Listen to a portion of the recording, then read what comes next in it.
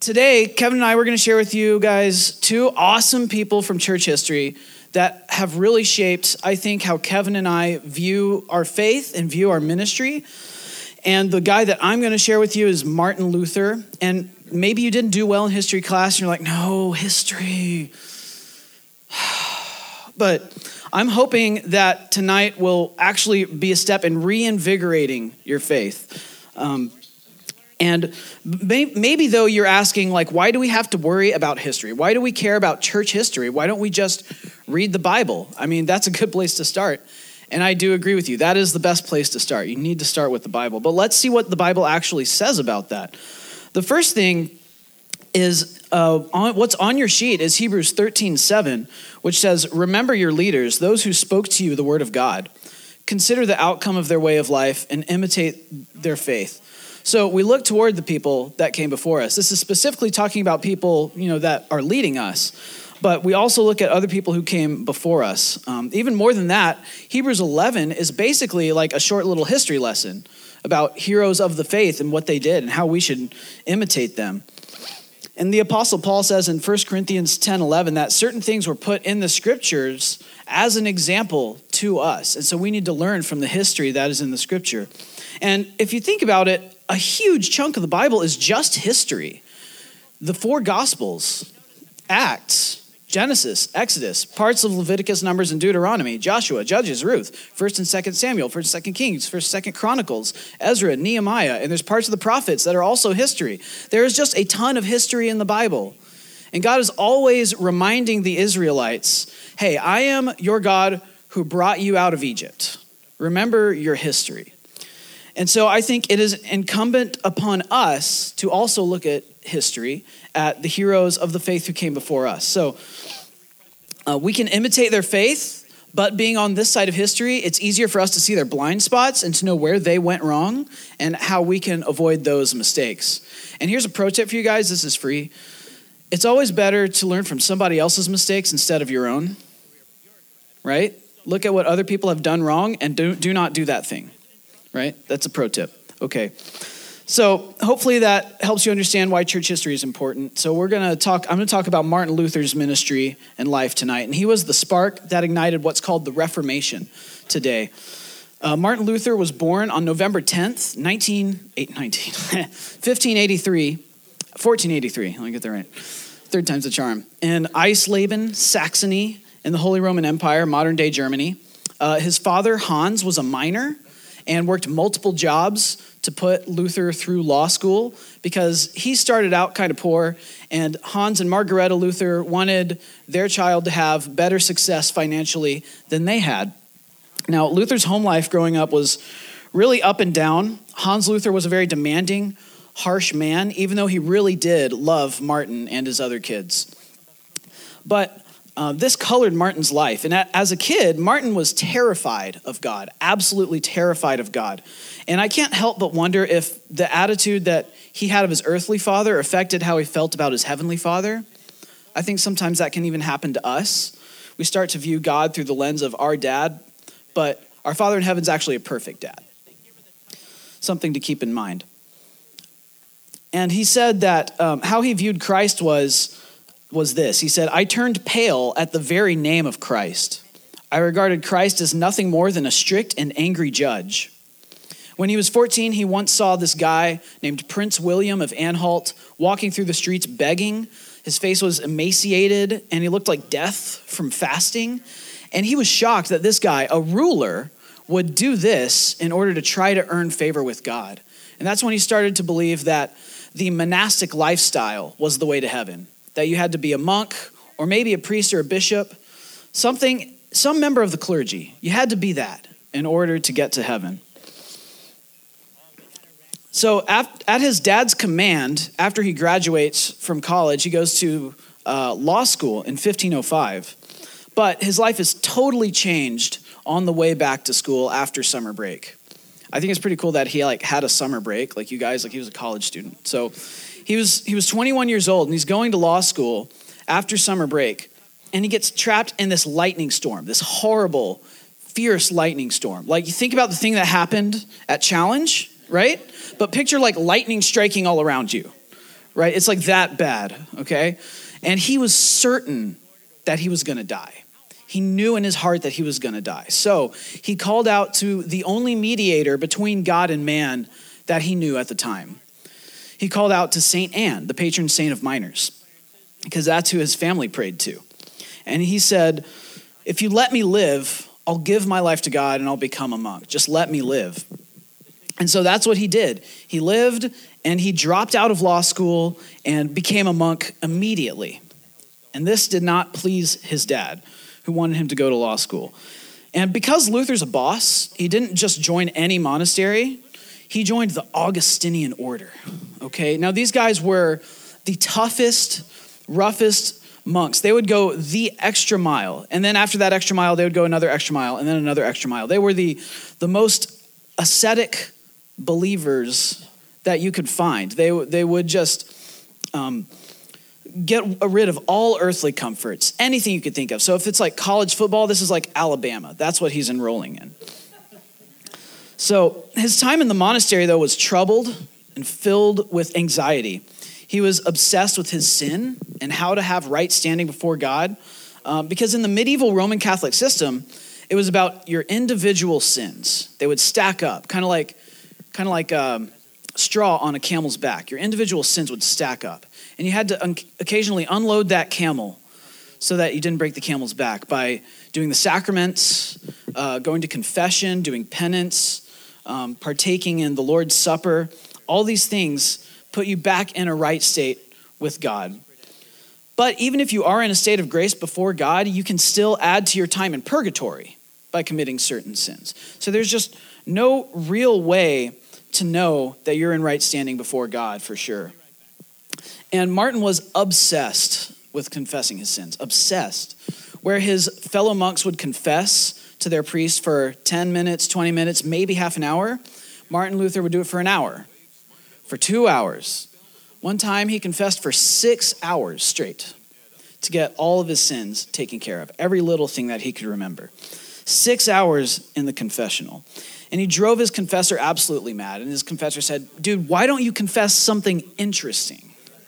Because he was confessing every little thing he could think of, every thought or every action that he thought didn't please God.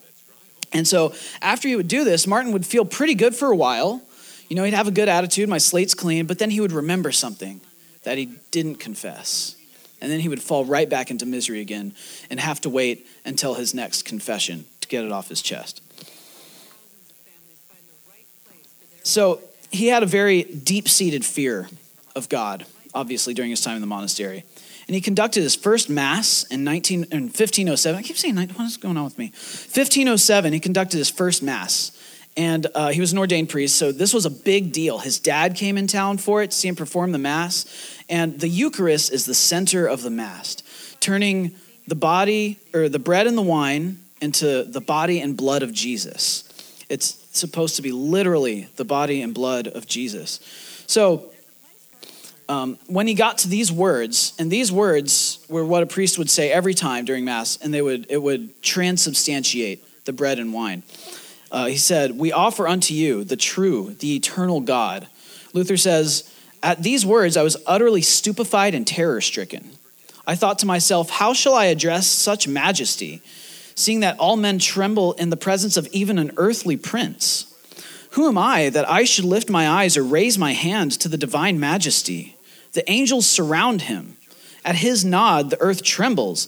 And shall I, a miserable little pygmy, say, I want this, I ask for that?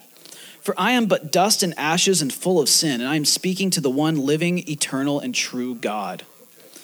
So he struggled to get through his first Mass. He could barely contain himself. And so here we see something that I think a lot of modern Christians may have lost. It's a sense of awe and fear of the one who holds our lives in his hands. And I'm not immune to this either. We think of God as our friend, and he is. We think of God as our loving Father, and he is. But he is also the creator and judge of the universe who pours out wrath on the ungodly. And so we need to have a full-orbed view of who God is. Now, obviously, Luther went way too far the opposite direction, right? The pendulum swung completely to the other side in Luther's mind. And that's understandable for someone who doesn't know the true gospel. Because the natural bent of the human heart is to try to earn salvation and to feel depressed or even hatred toward God when we can't do it, when we can't live up to what seems like an impossibly high standard. And what kind of God would do that? And Luther says, I was a good monk and followed the rules of the order so strictly that I can say if ever a monk got to heaven by his good works, it was I. And later he wrote, I was myself more than once driven to the very abyss of despair, so that I wished I had never been created. Love God, I hated him. So these things characterized Martin's time in the monastery. He had no peace, just fear, anxiety, and hatred for God. But during his time there, he found a mentor in an older monk named Johann von Staupitz. That's fun to say, Staupitz. In the midst of Luther's anxiety, Staupitz provided a rock that he could stand on. And he would try to remind Luther, okay, stop focusing on your sins.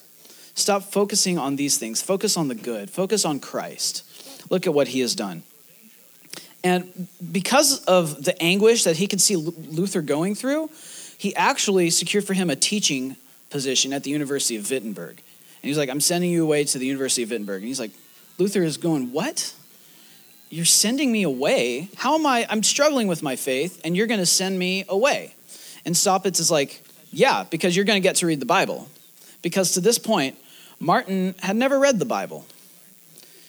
Okay? He's in his mid to late 20s, and he's never read the Bible. In Christian Europe, right? That's jacked up. So at Wittenberg, Martin got to read the New Testament, and he starts teaching through Galatians, through Romans, through Psalms, some other books of the Bible. And as he's studying, he's starting to find the gospel. He's starting to find what Jesus really did and how to really be saved. And these books are the exact books that you don't want your priests to read if you want to keep them tied to the sacramental system that's dependent on these works to do. But as he started to read and teach, Luther realized something. He realized that the problem wasn't sins, individual sins that you count up. The problem was sin in general. Human sin in general. People are sinful by nature, and mankind has a sin problem that can only be dealt with by God fixing it himself. And so he describes this shift in his mindset as he's reading Romans 1. He says, I greatly longed to understand Paul's epistle to the Romans, but always came to a standstill at that expression, the righteousness of God, because I took it to mean that righteousness whereby God is just and deals justly in punishing the guilty. Now, though I had been an exemplary monk, I felt myself to be a sinner before God and was so troubled in conscience that I had no confidence that I could by any merit of my own ever assuage him. At last, I saw the connection between the justice of God and the statement that the just shall live by his faith. Then I understood the justice of God is that righteousness by which God, quite freely and in sheer mercy, justifies us through faith. Thereupon, I felt as if I had been reborn and had gone through open doors into paradise. The whole of Scripture took on a new meaning, and whereas I had formerly hated the expression, the righteousness of God, I now began to regard it as an inexpressibly sweet and comforting word, so that this expression of Paul's became to me in very truth a gate to heaven. What a different outlook that is, right? To go from anxiety and fear to being reborn. See, when you don't recognize God as Savior, you view God as harsh, and you view God's law as barriers that just keep you from him, and they make you resentful.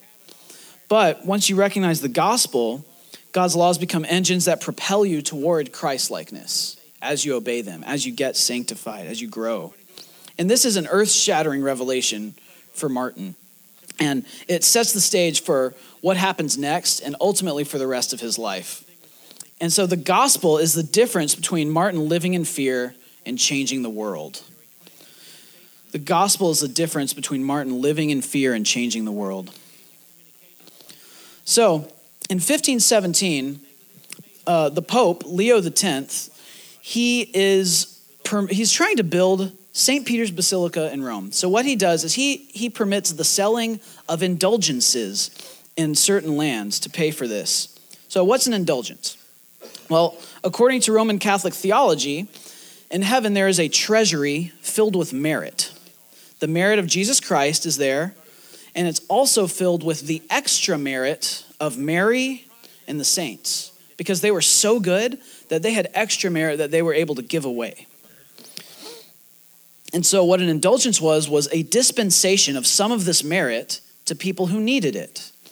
And it would remove your time in purgatory. So you could buy this indulgence and remove your time in purgatory.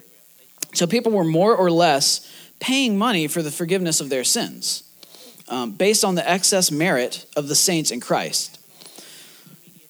And they would also not only buy them for themselves, but they would pay extra money for their loved ones, especially people who had already died, to let grandpa out of purgatory.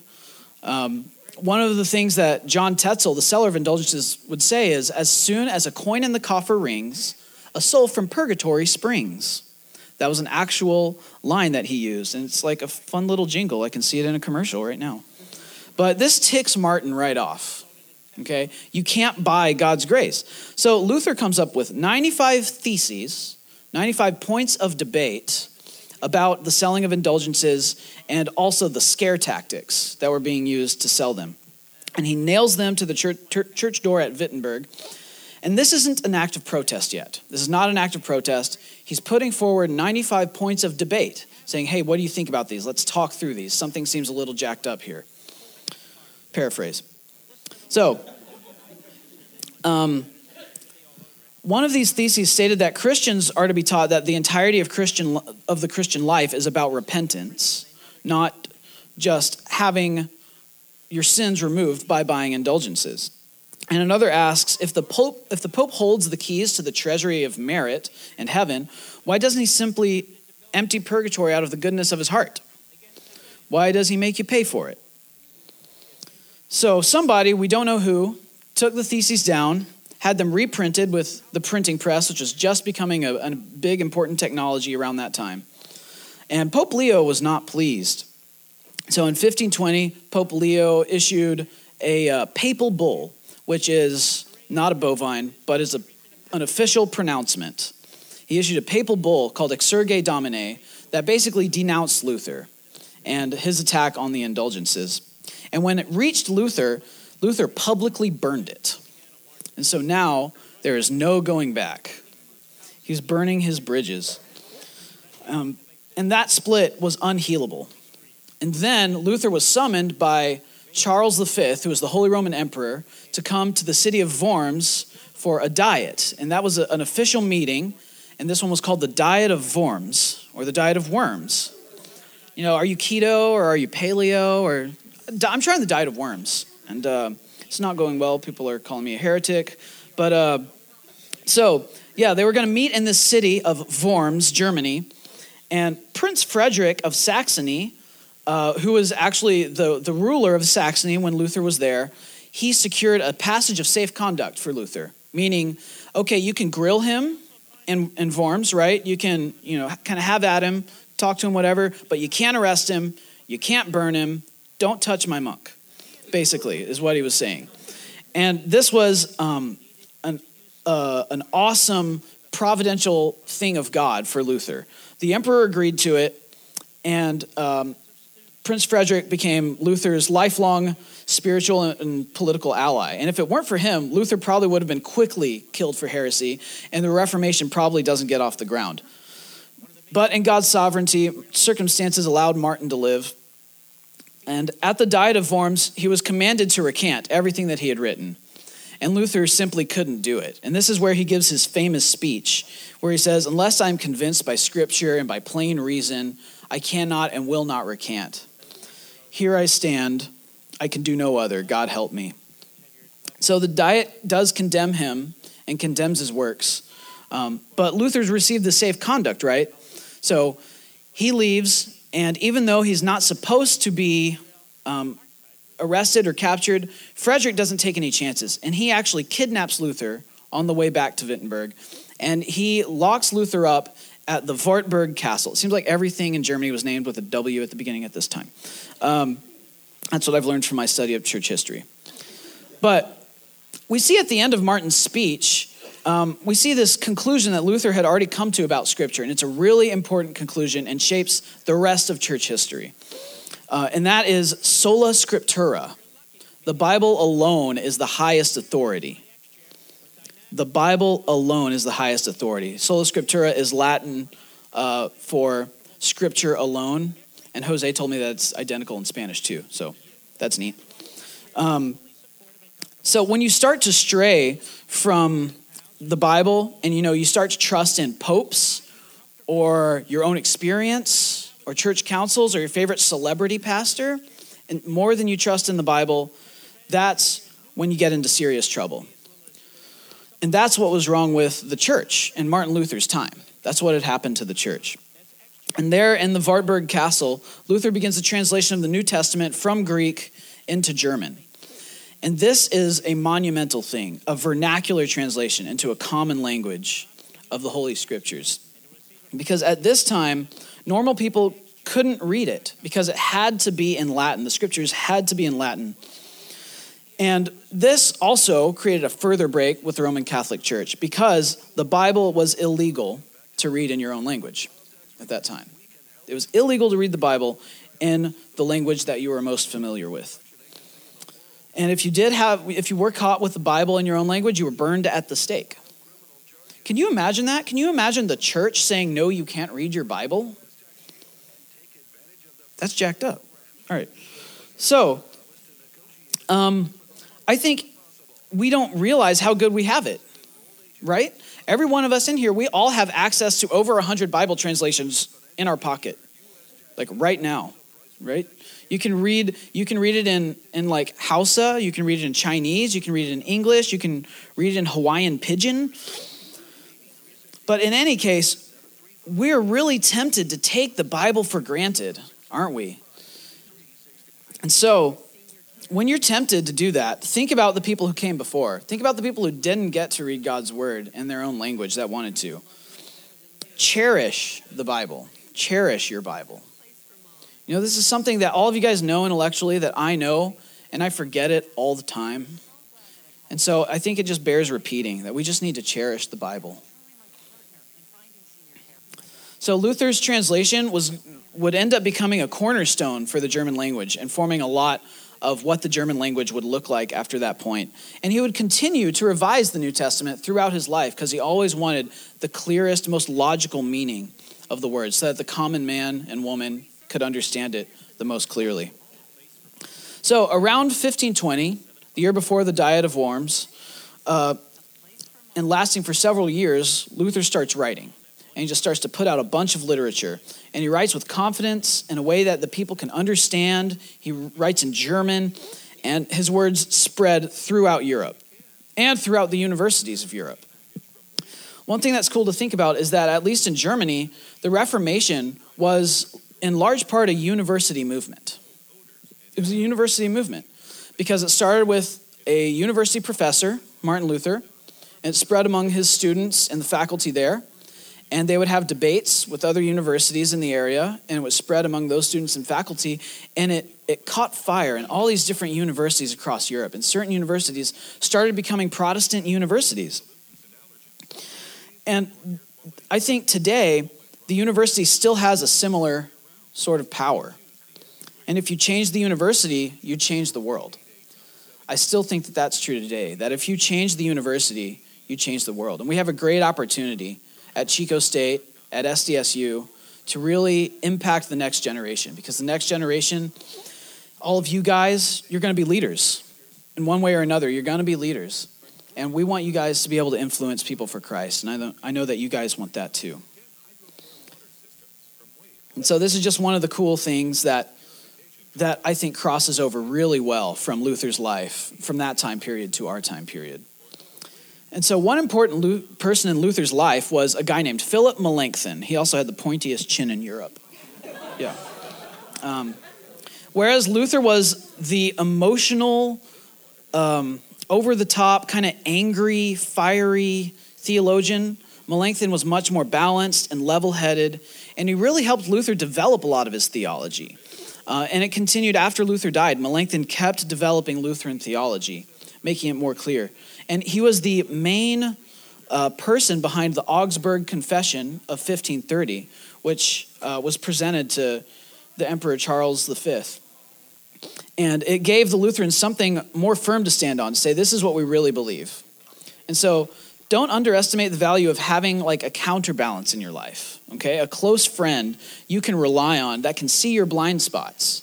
He can see where Luther was angry and emotional. So in 1523, Luther's writings made their way into a cloister, a place where nuns live, in a town called Nimptsch. And I just want to like focus on this word for a second. Look at this consonant cluster.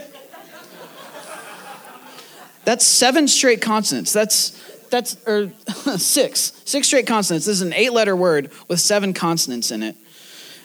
And anyway, I just thought that was weird and wanted to point that out to you guys. That has nothing to do with the rest of the talk. But in any case, these nuns, they read Luther's works and they got the bright idea, we want to escape. We don't want to be nuns anymore. And the thing is, escaping was an accurate term. You had to escape from a cloister. And so what they did is they hid in fish barrels, and somebody loaded these fish barrels up onto a cart and took them out of the cloister, and they went for about 2 days until they got to Wittenberg. And so they found Luther and said, hey, we've got some runaway nuns that want to come hang out with you guys. And so you can just imagine like Luther opening these fish barrels. Oh gosh. Whew. So they smelled like salted fish, and they hadn't had any food or water for a couple days, and no bathroom for a couple days. Okay. But because Luther had already written about the unbiblical basis for clerical celibacy, the fact that if you're clergy, you're not allowed to marry or anything like that. He had written about how that was wrong. And so these nuns decided to get married, and Luther kind of played the part of matchmaker, and he kind of helped them get married. He married them off to these other guys that were looking for wives. And he wasn't really willing to get married, though, at first, because he was afraid that he was going to get arrested as a heretic and burned, and that this might happen at any moment. So he was like, I better not like get a wife. But at the prodding of other people, a lot of his close friends, and the fact that this one kind of more self-confident nun sort of declared her love for him already, she was like, I like you. I think we should get married. Because of that, he basically decided, let's do that. And so her name was Katharina von Bora. And so if you're looking for baby names, yeah. So I'm going to camp out here on Luther's marriage for a while, because all the other stuff about Luther's life, you can learn more easily. So many books have been written about Martin Luther. But I think one overlooked aspect of his life is his marriage and his family life. So we're going to talk about that for quite a bit. Now, Luther's motivation for marriage was not romantic love, at least at first. He did not love Katharina von Bora romantically. He got married because he said it would, quote, please my father, rile the Pope, cause the angels to laugh and the devils to weep, which is as good of a reason as any, you know. And he wrote to his friend Spalatin. He said, you must come to my wedding. I've made the angels laugh and the devils weep. And later he wrote, at that time I was not in love with my Katie at all, but God wanted me to take pity on the forsaken one. So that sounds really harsh. But if you think about it, Katharina von Bora was 25 or 26 at the time, which in the 1500s, that's old, all right? I mean, she should have been married like 6-7 years ago at this point. And we see something of Luther's wit here. He was a sarcastic guy, joking a lot in his writing, even at least when he wasn't getting angry. And their marriage was a huge scandal. It did rile the Pope. And it set the tone for Protestant clergy being encouraged to marry. And this was the most scandalous thing that you could think of at the time. This was a former monk marrying a runaway nun. I mean, in the 1500s, there's like nothing more scandalous than that. And as time went by, Martin really did develop a really deep and profound love for Katie. And their marriage was a happy one. It was a mutually beneficial one. I think it was really a picture of what a good Christian marriage can look like. And Martin called her his, quote, dear rib, Adam and Eve, the rib. And he called her a pious and faithful wife. She was, in his words, gentle, obedient, and kind in all things far beyond my hopes. I would not exchange my poverty with her for all the riches of Croesus without her. And he said, I would not part from my Katie, no, not to gain all France and Venice. And to her specifically, he wrote, Katie, you have a pious husband who loves you. You are a very empress. Thanks be to God. And Galatians was Martin's favorite book, and he called it My Katerina von Bora. So he did develop this profound sense of love for her that he didn't have at first. And their marriage was such an example that it helped pave the way for romantic love and marriage in the Western world. That was not the idea that people would have before. You got married to secure property or to continue your family line. But this sort of kickstarted, popularized the idea of romance in marriage. Crazy, right? And he viewed Katie's work as equal to his own, which was also revolutionary at that time. He had already written that there were other jobs outside of being a monk or a priest or a bishop that were just as holy as doing ministry, because all work can be work for God. He even said that milkmaids can milk cows to the glory of God. And so he and Katie were both serving God, but they were serving in different capacities. Luther was a preacher and a writer. He was a spiritual leader of a big chunk of Europe. But Katie, she was a homemaker. She was kind of a stay-at-home mom for the most part. Katie would garden. She would raise the livestock and slaughter them, which is hardcore, as well as manage the household and care for their children. And Katie was really caring towards her family. And she was really creative and industrious in their home. Luther bought for them an estate in 1540, and 3 years later, she was still fixing it up. She was still working on it. She was still implementing new ideas around the house because she's creative and she's industrious and she gets things done. Now, our modern world talks down about this kind of vocation for a woman. But I tell you, raising kids is a great ministry that is undermined in our culture. You're raising the next generation, right? We all pray for an opportunity to make disciples, to raise them up, help them become believers and take them to maturity in Christ. And you can literally make disciples.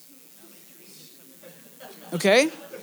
You can literally make disciples, and raising your kids is a really valuable ministry, okay?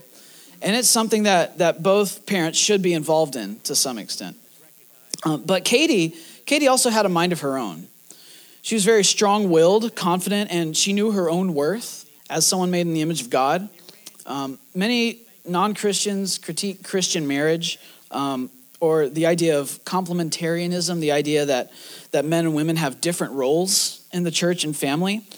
But Christian marriage doesn't mean that the man is a tyrant and that the woman is a doormat. Okay, that's not what Christian marriage means. If you get married, you're called to complement one another, not be the same as one another. And I forgot to put a little heading. These next few points are all about marriage, about Luther's family life. So you can write right above that, like Luther's marriage or something to kind of bring these next few points together under a heading. So yeah, complement one another. You're not supposed to be the same as one another. And Katie was the perfect counterbalance to Luther because she was strong-willed without becoming quarrelsome. And one great example of this is, now Martin struggled with depression his whole life. He always struggled with depression. He would go into severe bouts of depression that he thought he would never come out of. And this next story, I can't remember where I heard it, but it's true to the best of my knowledge. Look it up if you want to. You can double check. But one time when he was having one of his moments, one of his bouts of depression, Katie came down and sat down next to him, dressed in all black, and she had like this distraught look on her face.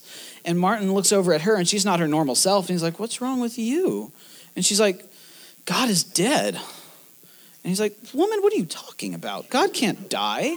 And she's like, "Well, he must be dead, because I can't think of any other reason why my husband would be so distraught over these circumstances that God would normally be in control of." And Luther, being the man that he was like, "You're right." And it kind of snapped him out of it. And Katie knew how to push his buttons in just the right way. She knew that the effect that would have on him. And it's that kind of thing that made Katie awesome. And, Martin took it all in stride. He would joke about these kinds of things in his letters to people. In one letter, he says, "Many greetings from my Katie, the head of the house. Greet your wife, who may be your Lord also." Yeah. And Katie was also interested in the more theological things that were going on around, the more political things. And so in 1529, for example, Luther went to a meeting in the city of Marburg called the Marburg Colloquy, where he met up with another reformer from Switzerland named Ulrich Zwingli. And they were going to try to come together to see what they could agree on, to see if they could stand together as a united Protestant front. And so they talked things out, and their main disagreement was on the issue of the Lord's Supper and what exactly was going on there. And so Martin wrote home and told Katie all about it. And she understood what was going on. And she knew her stuff. And she was also totally on board with Martin's mission to do these things. And that's another really important thing, is back your spouse. Katie backed her spouse. Martin backed his spouse. They had each other's backs. And this is really important because you need to be united. Because when you're married, you're one flesh. And so support what God has called your spouse to do. And here's another little bonus. I just read about another missionary named William Carey, whose spouse had a much harder time backing him, and it did not end well. She ended up going crazy and living her last 13 years in a padded cell. And so that's sort of the opposite side of the coin, right? So that's sort of a sad story, but let's stick with Martin and Katie because that's the good story. So the Luthers, they would also frequently open their home to students, to travelers, to family friends that would come through town. Sometimes up to 40 people would be staying at their house. They had a big house, don't worry. They had a heart for hospitality. And Luther would often sit around the dinner table with a bunch of his students, and they would just talk theology, and the students would take notes, and they would talk ministry. And we have all these notes published in a volume called Table Talk. You can go get that. You can go get that right now. It also, having all these people over, also enabled his children to see what true hospitality looked like. And it enabled his students to see what a solid family life looked like. And so this hospitality served a lot of purposes. So one good recommendation is to open your home. Let people see your life. Open your home. Because people can follow your example as long as you're following the example of Christ. Yeah. So Luther would continue to travel, to teach and preach throughout his life. And throughout his life, he would continue to have these bouts of depression and also other serious physical health problems, things like kidney stones, chronic dizziness, insomnia, bad digestion, a chronically runny nose, either a cold or sinusitis or something like that. His poor health was definitely due, at least in part, to his time in the monastery. Because when Paul says, beat your body and make it a slave, he took that literally. And he messed up his digestion in the monastery. He even wrote about that. And he knew it. This is also a time when infant mortality was really high.